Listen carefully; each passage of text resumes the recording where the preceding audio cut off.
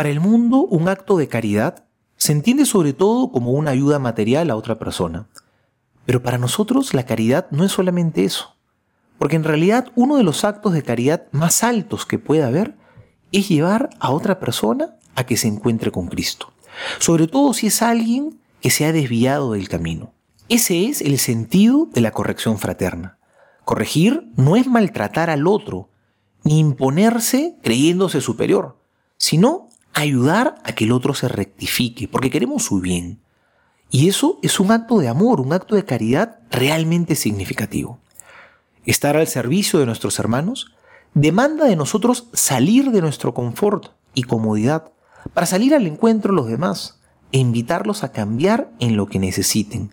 Ayudarlos a no dejarse vencer por las pequeñas infidelidades que llevan lentamente a las grandes traiciones. Decirles sin miedo las palabras correctas en el momento oportuno. No es fácil, pero corregir es un verdadero acto de amor. Eso es lo que esperan nuestros hermanos, que seamos apoyo para ellos, apoyo para su santidad, no que seamos cómplices de sus pecados con nuestro silencio e indiferencia.